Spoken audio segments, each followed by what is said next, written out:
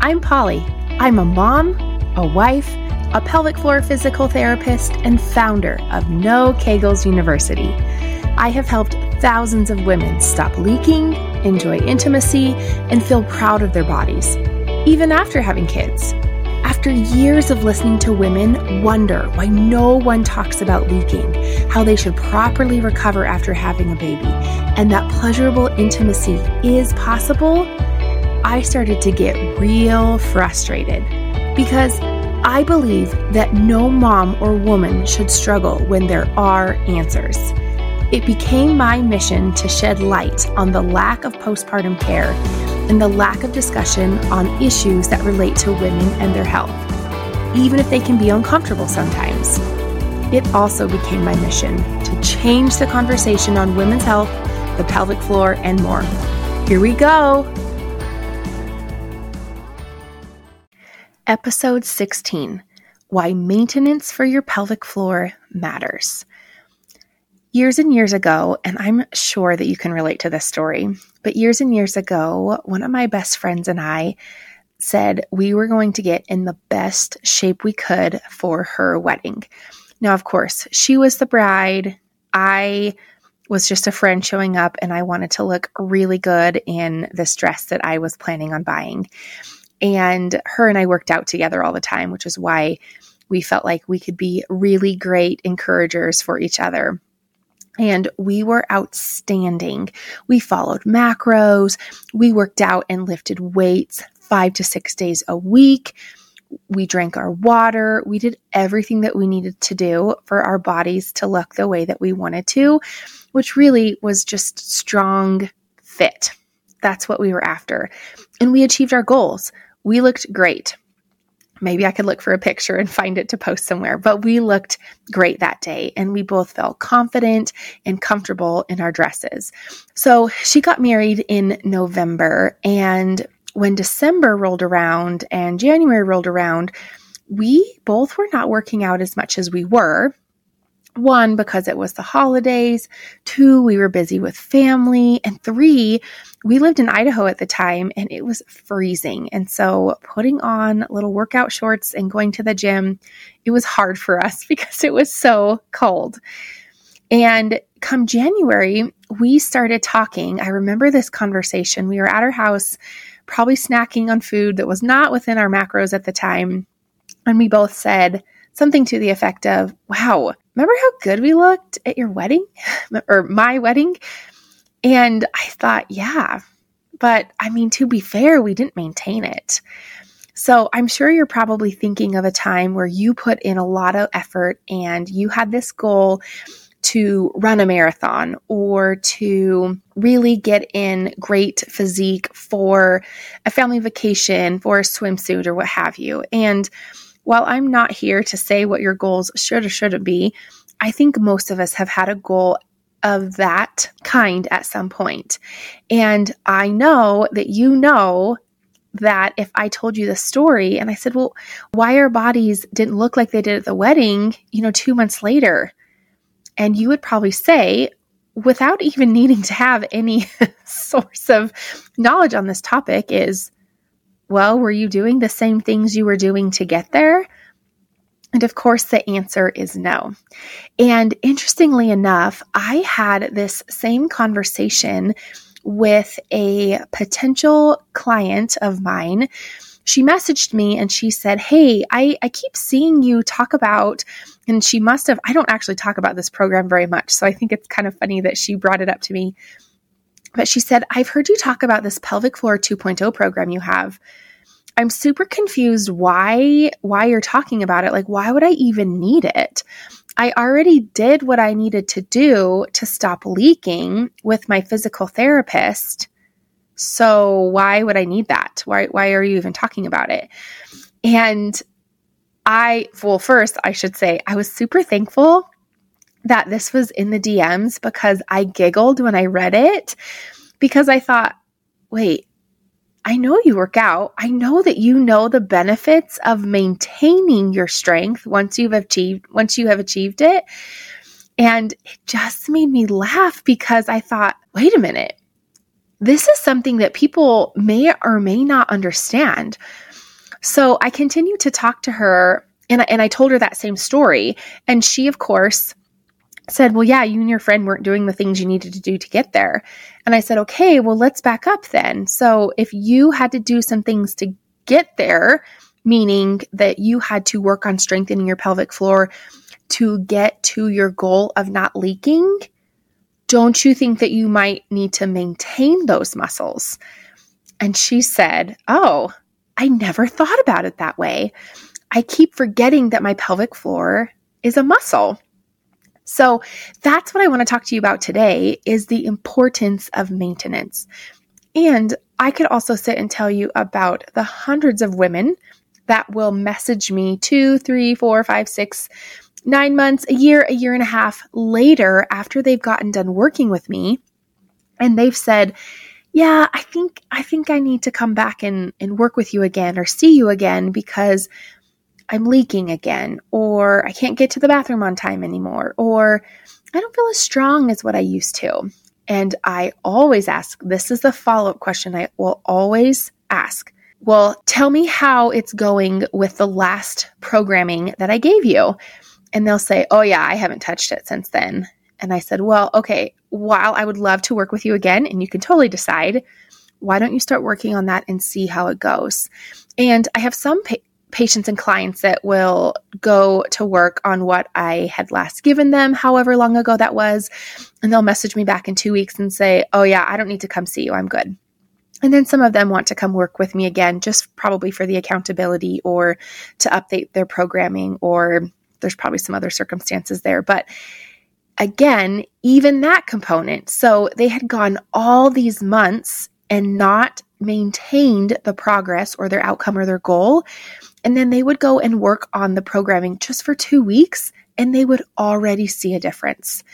And so that's what I want to talk to you about today, is that there is a difference between therapeutic strengthening and maintenance. So think about therapeutic strengthening in the sense of if you had knee surgery, or if you sprained your ankle, or if your arm or ankle was in a cast or something, there would be a lot of work and a lot of strengthening to get those muscles back to the place where they could tolerate all the activities of your daily life. Shopping, cleaning, writing, typing, texting, driving, getting dressed, performing hygiene, you name it. Those muscles aren't just going to come out of the cast and be ready to go. You would have to be able to get those muscles strong enough to return to those activities. Now, most of the time, our daily life can be enough to maintain that strength that we were after this hypothetical fractured or broken ankle or sprained wrist or broken wrist or what have you. But the effort to get to that goal will always be more than what maintenance is. So I tell you that part because, one, I think you understand the principles that after you were to break a wrist or an ankle, that you would have to do a lot of work and a lot of strengthening to get those muscles back to helping you perform whatever activities that you do on the daily. But the part that always gets missed, I should say, is that the therapeutic wise, the getting your muscles to where they need to be, there's more effort there than there needs to be in maintenance. And I think for some, if they understood this principle, they could see, okay, well, I could easily put the work in for the time that I need to, and then I get to back off, and then maintenance is easy. And this principle is very similar. So just like, you might want to do, because this episode will air at the beginning of the year, many of us, myself included, we are going through our houses and we are decluttering and getting rid of things. And we're probably asking ourselves, my gosh, how did I let it get this bad?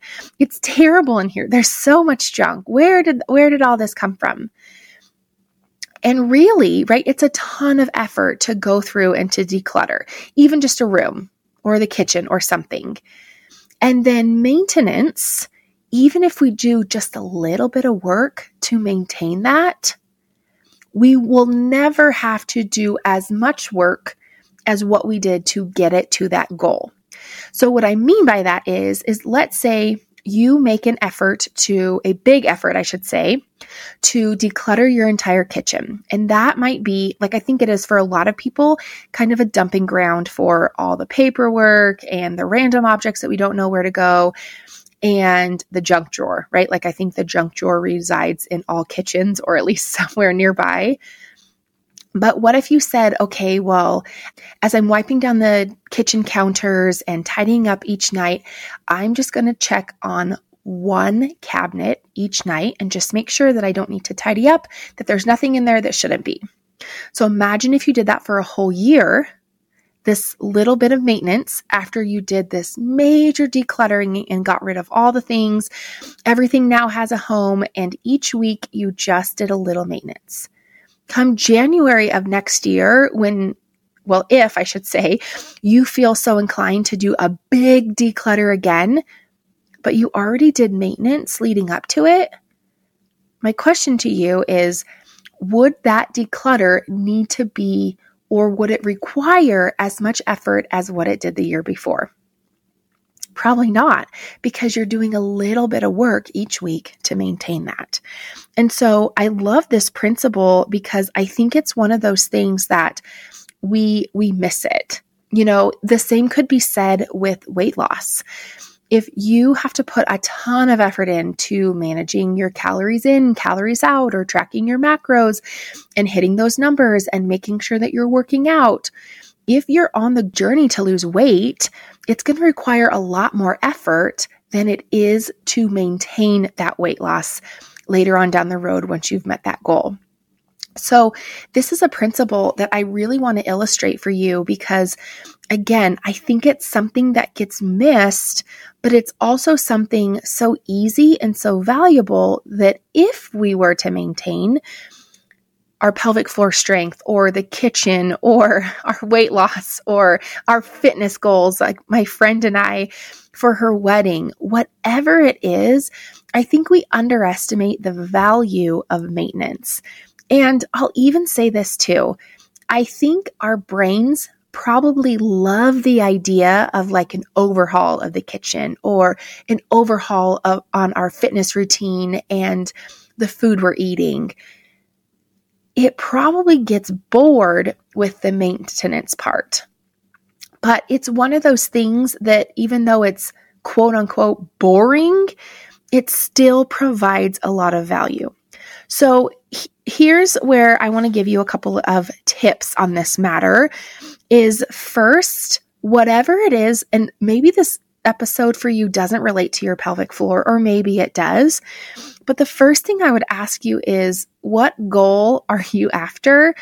/ what goal have you not been maintaining? So for the purposes of this episode, let's talk about your pelvic floor.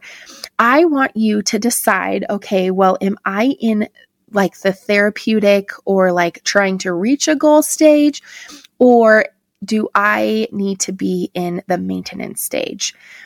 That's what I would ask yourself. So as far as pelvic floor strengthening goes, if you're in the therapeutic, meaning you need to gain some strength in order to achieve your goals, I would be doing pelvic floor strengthening 4 to 6 days a week. If you're in maintenance mode, I would be doing 2 to 4 days a week. So that way you kind of have an idea of frequency. Now, if this has to do with decluttering or weight loss or whatever, you can decide what seems best for you, but I'm the expert on the pelvic floor. So those are my recommendations for frequency. And then what I would say as it relates to your pelvic floor, I want you to utilize my method of strengthening the pelvic floor, the VAB3 method. V is for vertical, A is for above, B is for below, and 3 is for all 3 planes. If you are interested in learning more on that, I will link the episode below where I go through my method of strengthening the pelvic floor. It's in a previous episode where you can pick 2 of those components and utilize that for pelvic floor strengthening. So I'm hopeful that today's episode gave you a new look on maintenance and how easy it is to really maintain what we have worked so hard to achieve. So the homework for today's episode is to first decide if you need to be in maintenance mode or if you need to be on the journey to achieving a goal. If you're the latter, sign up for a personalized pelvic floor plan with me. The link will be in the show notes. And remember, you're an heiress and a queen and everything in between. See you next time. If you enjoyed this episode or even wondered if I can help you, check the show notes for more details. And to see what else I'm up to, follow me on the socials at BeyondTheV by Polly. Because I'm changing the conversation on women's health, the pelvic floor, and more, I still need your help. Please subscribe, leave a review, and share with a friend or two. See you next week.